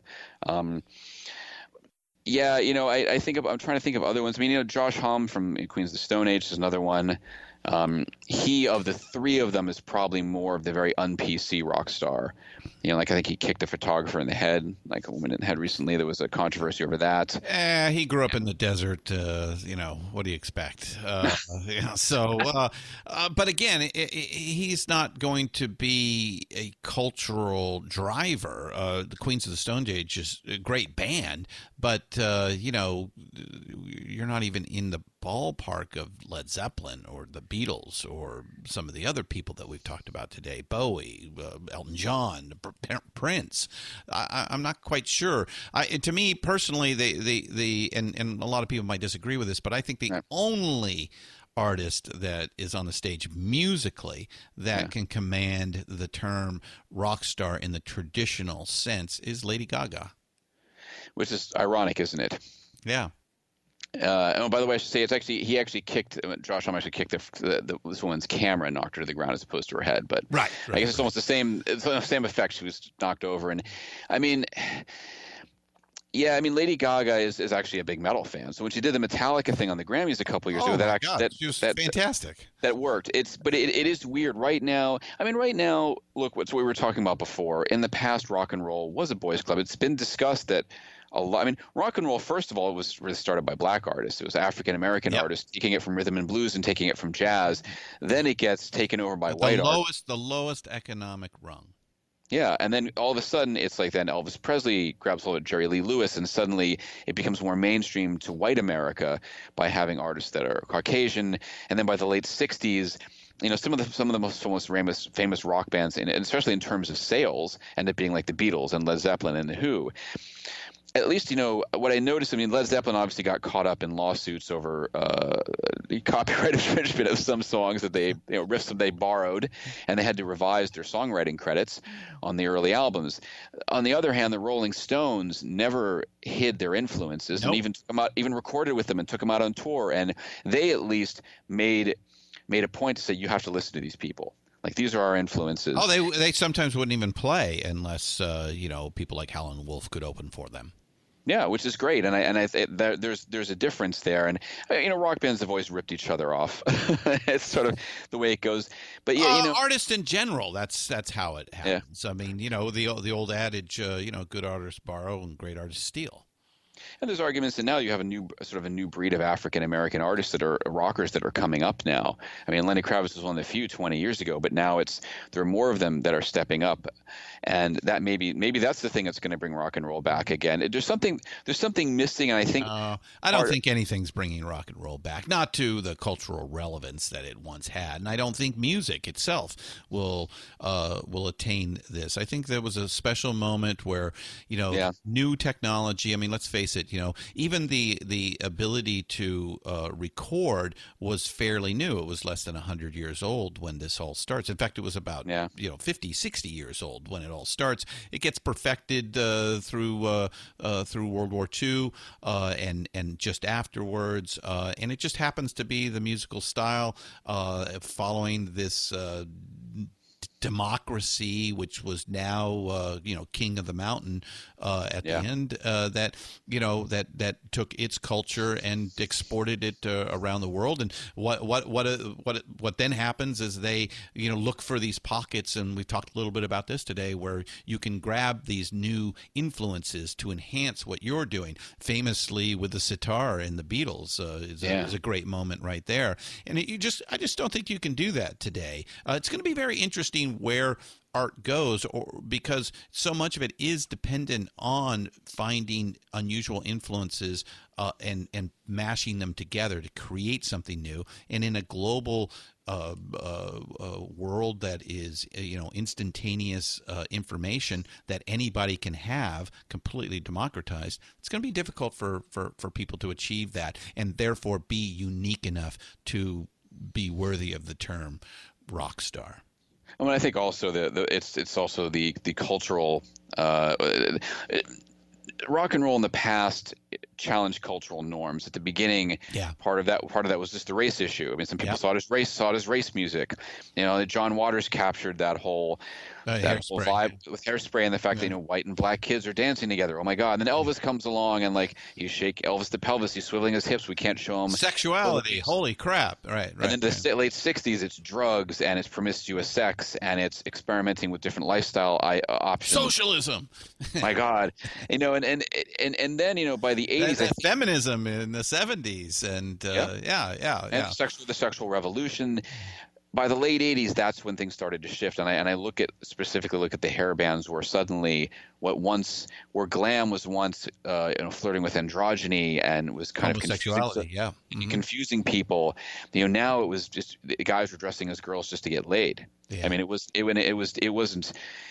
almost done tongue in cheek, and I don't even think it was even ironic. And it's funny though, because you can imagine that there's still a certain amount of homophobia in that scene at the same time. And yeah, it's but you guys are dressing up as chicks. Like, it was a funny cartoon that I saw recently. It was I think one of those Bizarro cartoons. I saw it today on Facebook, where I was talking about the founding fathers going, well, we don't really need to write anything in here about rights for transgender people. After all, we are writing this document as men wearing high heels and wigs. And it was hilarious. So I'm like, it's a good point. Implied. And I don't know. That makes me think, actually, there's a band from Boston called The Upper Crust, who I covered many moons ago. I think they're still around, actually. My girlfriend's on a trip in Beckway, and they're actually, I think at least one of the members of that band is friends with her circle. And they would dress as French aristocrats, and they would kind of parody the whole notion of being proper rockers. And I remember saw them open up for Aerosmith, and they had a manservant putting coal into this shoving coal into this furnace so they could power their amps because they had coal-powered amps. And I just thought it was great that it was kind of really a riff on AC/DC's Big Balls. I mean, it really was that whole notion of polite society not really being as polite as they think they are, or like people in the upper crust not really being any more sophisticated. They have the same primal desires as anybody else. They just hide it better. Well, you got money, you can hide it better. And I think that's a lot of what we've talked about today is the ability to, shove some of this stuff under the rug because you have the means to do so. And also, you brought up another point, and it's been said, especially with the 80s, wasn't a great time for women. So it's ironic that you bring up that Lady Gaga, sort of like the biggest rock star right now, and right now it's female pop singers who've taken over. I'm not a fan of most of the music. It really doesn't do anything for me. And it's sort of that time you're going to have that pendulum swing over. You still haven't had as many female rockers. I mean, you have talented guitarists like Orianthi and Nita Strauss. Yeah. Although Orianthi went really pop on that second record, and the stuff she did with Richie Sambora just really. I didn't get it. I was like, what are you guys doing? Like, you guys are these two like shredders. You should be doing this balls out rock album. And they didn't do it. And I didn't understand what was going on. Like, I get you want to do something different, and Richie's solo stuff has crossed over a wide range of genres, but I don't know. He's a bluesy player, but he's got his first solo album in particular was fantastic. He's got a soulfulness to his playing, and he still rocks out, and that's what Bon Jovi's missing now. Yeah, now that he's he's not in the band, right? Even near the end, like at least the last album he did with a band, also you could just tell his heart wasn't in it. I could only imagine what he was thinking playing that stuff live, going, oh my God, what's going on here? But women didn't always have it the best, and there aren't that many all female bands. There's more of them. Some of them tend to be tribute bands, like there's Judas Priestess, there's the Iron Maidens. Oh yeah.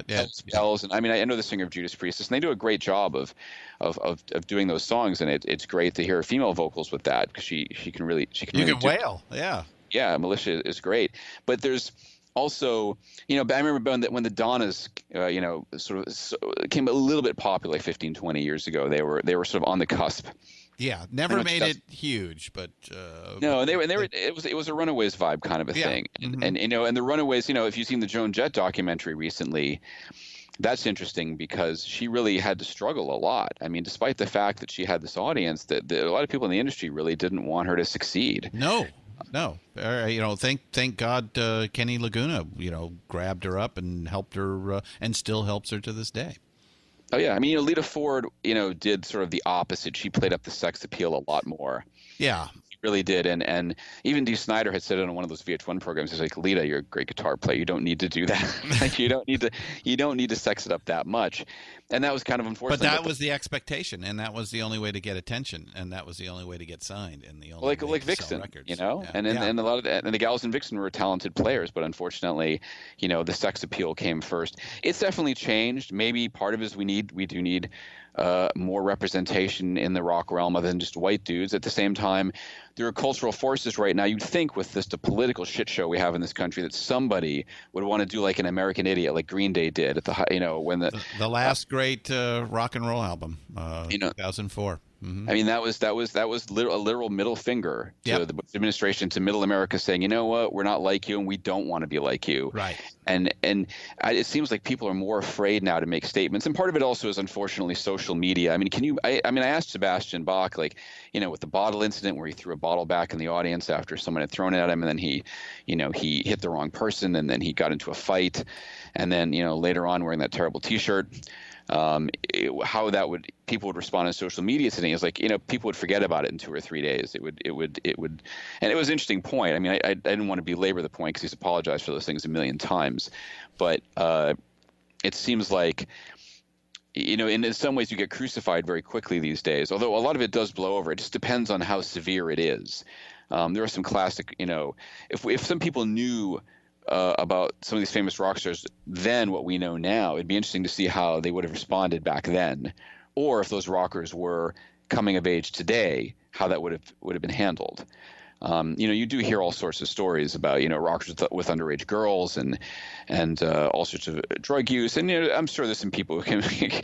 Jerry Lee Lewis was evidently not called killer for no reason, but things like that are very. A lot of that was more covered up back in the day. And at the same time, there's some positive things. Look, I mean, it took Rob Halford a long time to come out of the closet. I mean, today no one would blink an eye. No, although that is one of those things that where, you know, when he did, you're like, how did I not see that?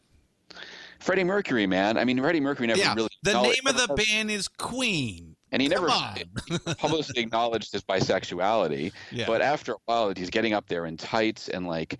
But it was sort of it was kept. They were like the worst kept secrets of rock and roll. And people didn't necessarily need to know that stuff. And the tabloid culture just got stronger and stronger. And now it's like America kind of emulates what the British were doing with the tabloids. It's trying to seek out sensationalism wherever we can. And oddly enough, maybe rock and roll wasn't going to thrive in that kind of an environment because people were more easily shocked by stuff back then. Now we're barely shocked by anything. And you know, what statement are you going to make? And I don't know what that heralds for the future of popular music in general. If it's just all going to be this homogenous lump, where you know, I'm afraid it is. I mean, you know, we've discussed you know, our mutual towns known specifically for their individual character by street corner or certainly neighborhood, and that doesn't really exist anymore. And so I think that is you know, a precursor to most of the rest of the society. The fact is that living in a global connected world, you know, like all things, it's a double-edged sword. And you know, one of the bad things is, you know, the uniqueness that you would find in whatever region you would go to, or the different people you would find. We're all the same now, and we know this. We know, which is in some ways really great. You know, it takes away the fear aspects. But you know, everybody has the same hopes, dreams, and desires and fears anywhere around the world. And you know, it's so easy to go down the street and pick up Chinese food. You know, anytime, anywhere, and any other cultural uniqueness. And so those will all fade away into this melding new thing, whatever it may be. All right, I got one more question for you. Sure. All right. So if you could flip one of the 30, which would it be and why? Oh, in terms of houses? Yeah. Interesting. That's an interesting question. You know, because it's a question of what you have to think of what the market value is now. That's the tricky part. I mean, you could imagine that George Harrison's house is probably worth a pretty penny at this point. Yeah, a lot more than $150,000 that he bought. You know, back in the day. I mean, that certainly is one that I think. I mean, that seems, it feels like almost the biggest one in here. Yeah. Freddie Mercury's place, I don't know. You'd have to. You know, once again, are people going to buy it because it's a place that someone famous lived, or are they going to buy it because of the property? Yeah.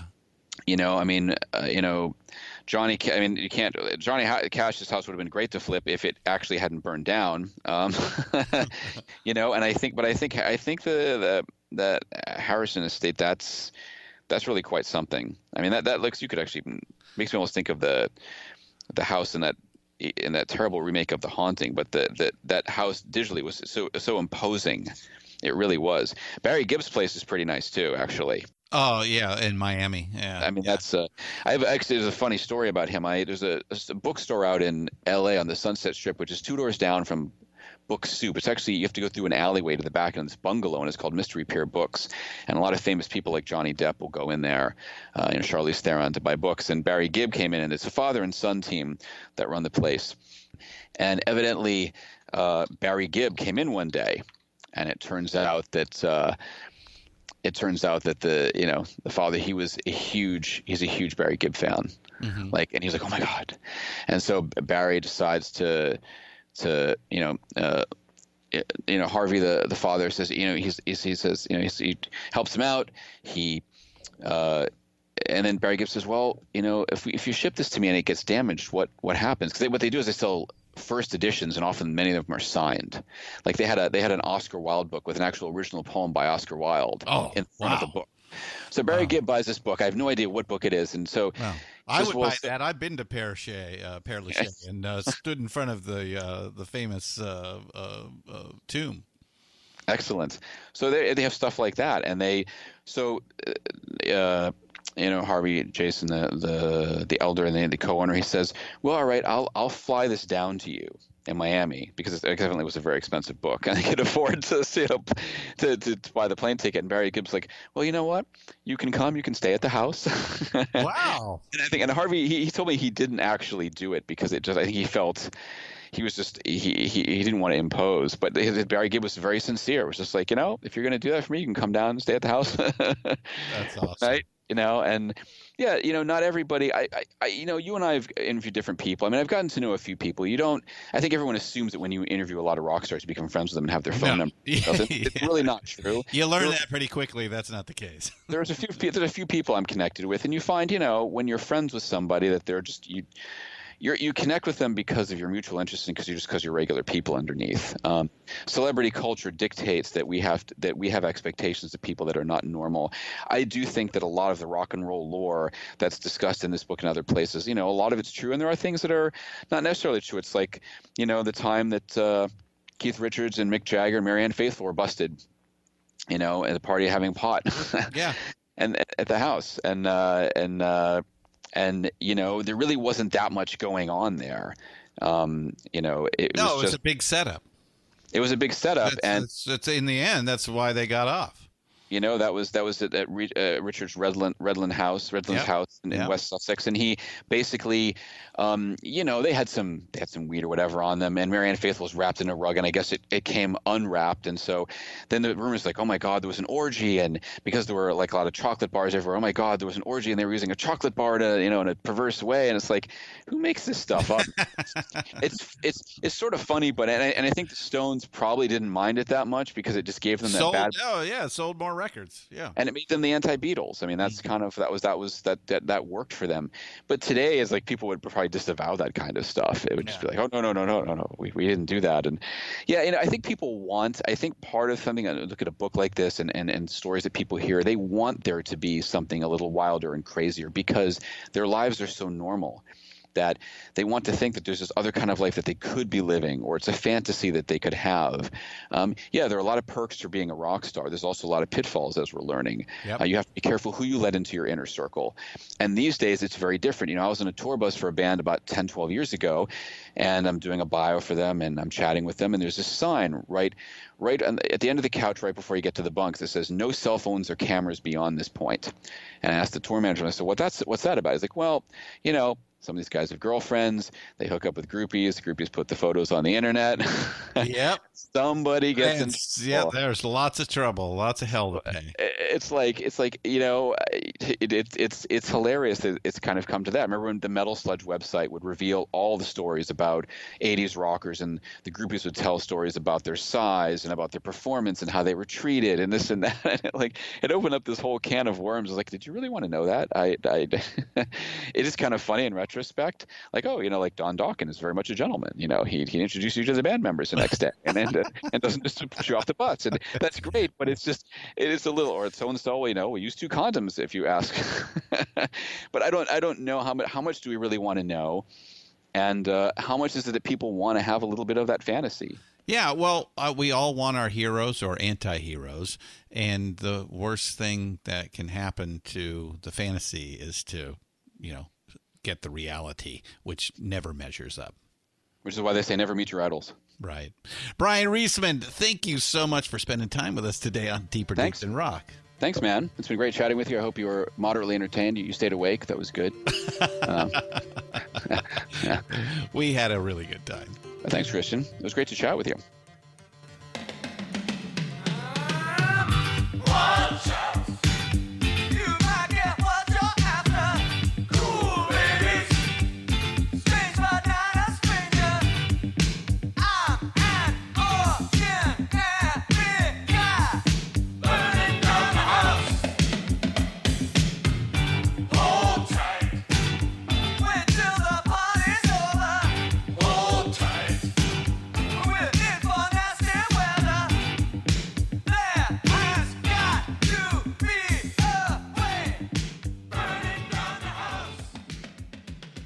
What a fun time with Brian Reisman.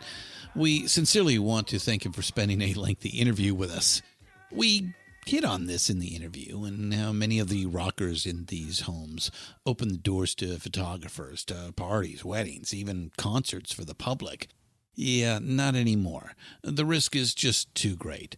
Only in a severely controlled environment will you ever find yourself at one of these events.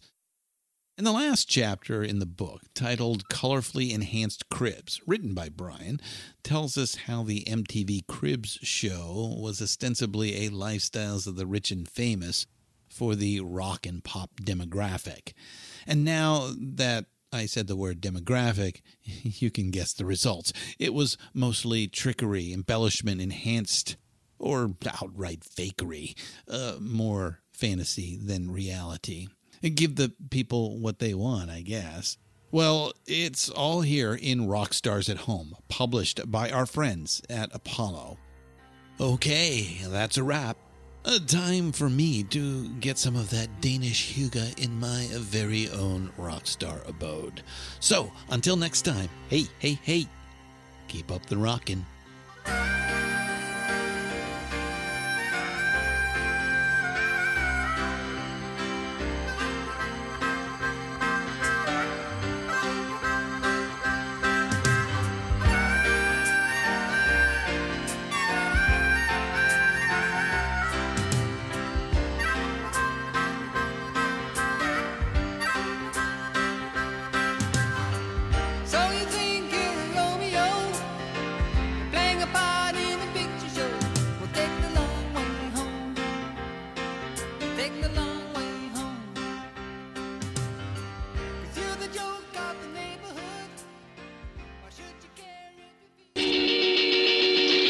Looking for ways to help right the wrongs of social injustice? Oxfam America works with people in more than 90 countries to save lives, develop long-term solutions to poverty, and campaign for social change. And we do it with the help of our friends in the music world. The Beatles were Oxfam supporters back in the day, so were the Stones. And through the years, musicians and music fans have helped Oxfam push hard to work for a just world without poverty. Folks like Radiohead, Coldplay, Pearl Jam, DJ Shadow, and many, many more have encouraged their fans to join the effort. You can too. Go to oxfamamerica.org to learn how you can help. Deeper Digs in Rocks, produced and hosted by Christian Swain. All sound design and incidental music by Busy Signal Studios. All quotes performed by actors unless noted. Playlists can be found at iTunes, Google Play, and Spotify. Please purchase these great and important tracks. All songs, clips, and references can be found on our show notes. Please visit rnrap.com for more information.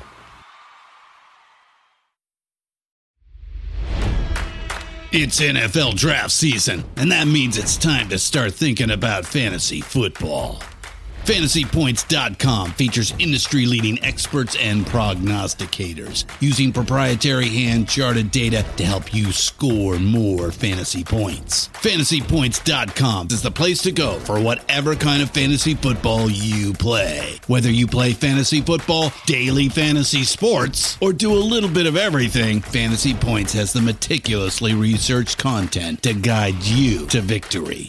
And why wait for the fall? Fantasy Points also covers the new spring football league, the UFL. Join the guru, John Hansen, Scott Barrett, Joe Dolan, and other massive names in the fantasy football universe with an exclusive offer. Use code Pantheon for 15% off any Fantasy Points package, including the all-in package, with access to every article, tool, and data nugget that Fantasy Points has to offer.